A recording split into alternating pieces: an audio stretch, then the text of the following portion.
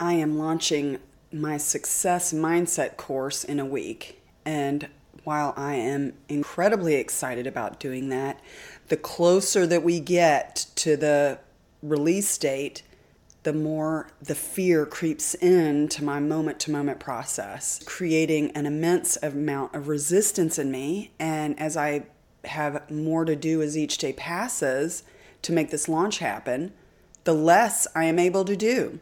So what do you do with fear when it is getting in the way of building your dream? Hi, this is Tiffany Lee, Thinking Big. I am talking about fear in moments of deep expansion when pursuing big, huge, outrageous, audacious goals. Will you join me today? I will detail the launch and how you can learn more about it at the end of the podcast. But I wanted to delve into this idea of fear. Fear can be positive. Of course, it is our physiological design that stops us from walking into traffic or falling off cliffs. Fear is an important physical response.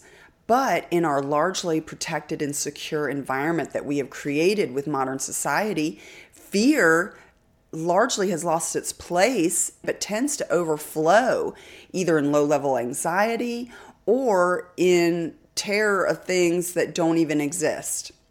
And I've studied fear a lot because as a performer, I've had to harness and control my fear to get out on stage and perform in front of 10,000 people at one time. I've had to coax my students through the fear of getting out onto the stage, of getting in front of the camera, of pursuing the dream of playing an instrument or being a singer or writing a song and bearing your soul in front of an audience. There's an immense amount of fear that comes with that vulnerability. And so I've studied fear my entire life.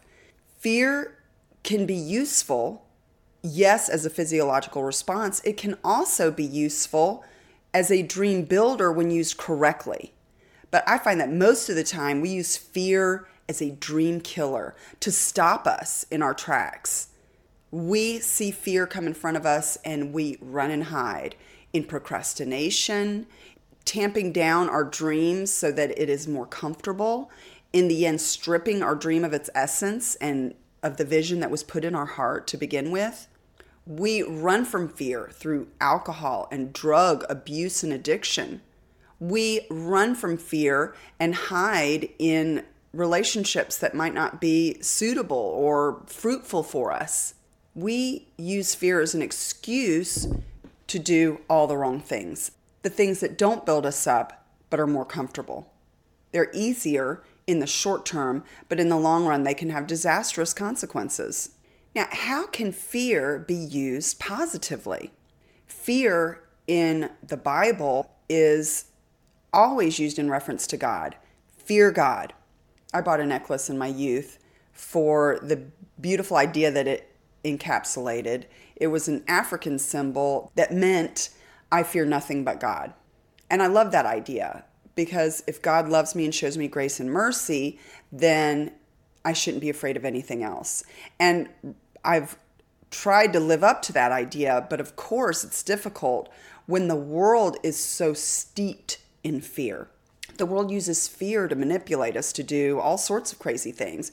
It uses fear through the modern medical system. It uses fear in religion. It uses fear financially. We fear for our security in our resources. We fear for our very physical existence.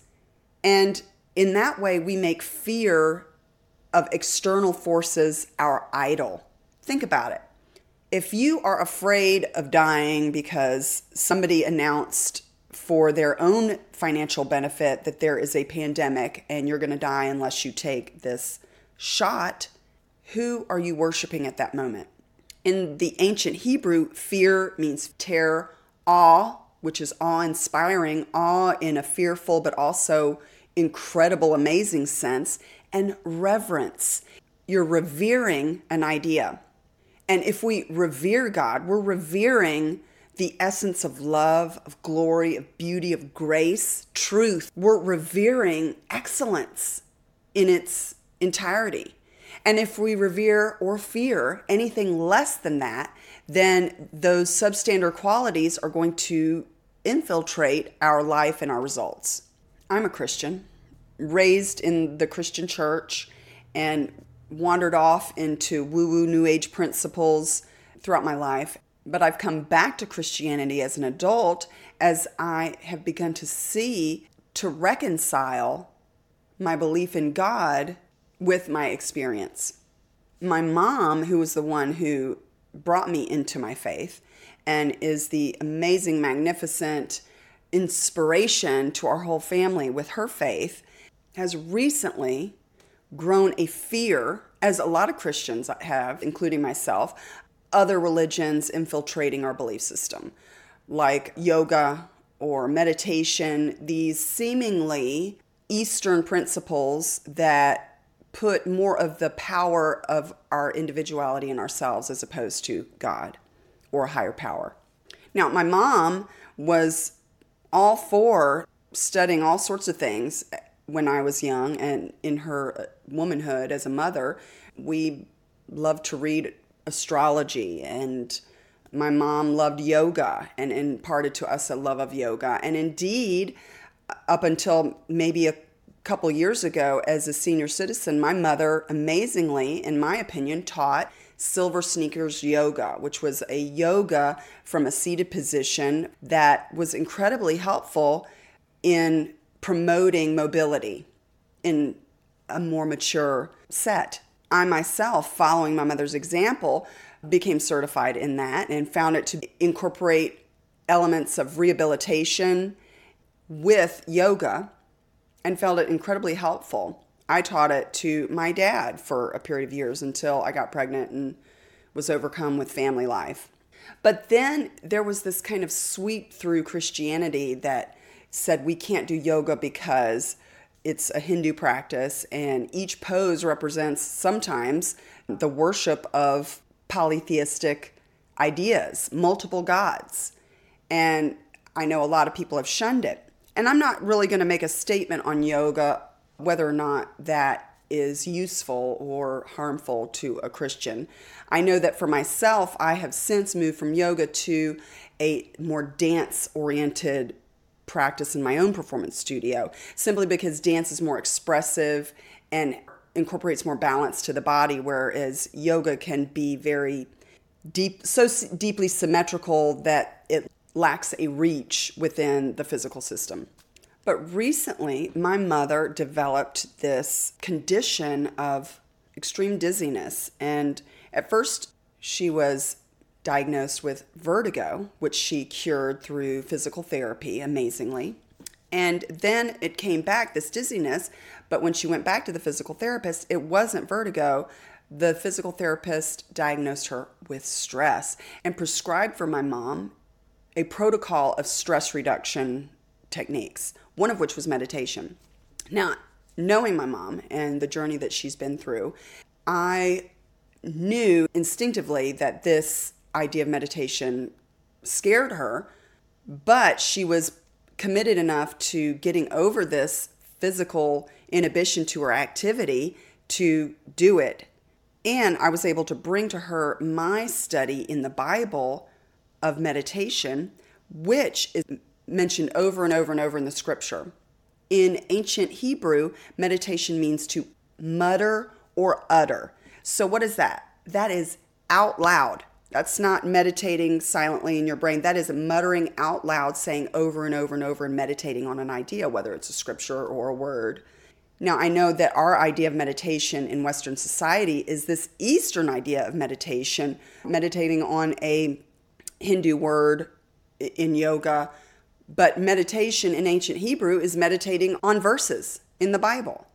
There's also this idea that meditation puts us in the central moment. And anything outside of the central moment, in the past, regret, shame, in the future, anxiety, fear.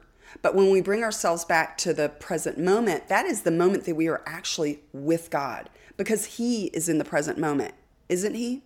One of my mom's exercises was rooting herself into the ground.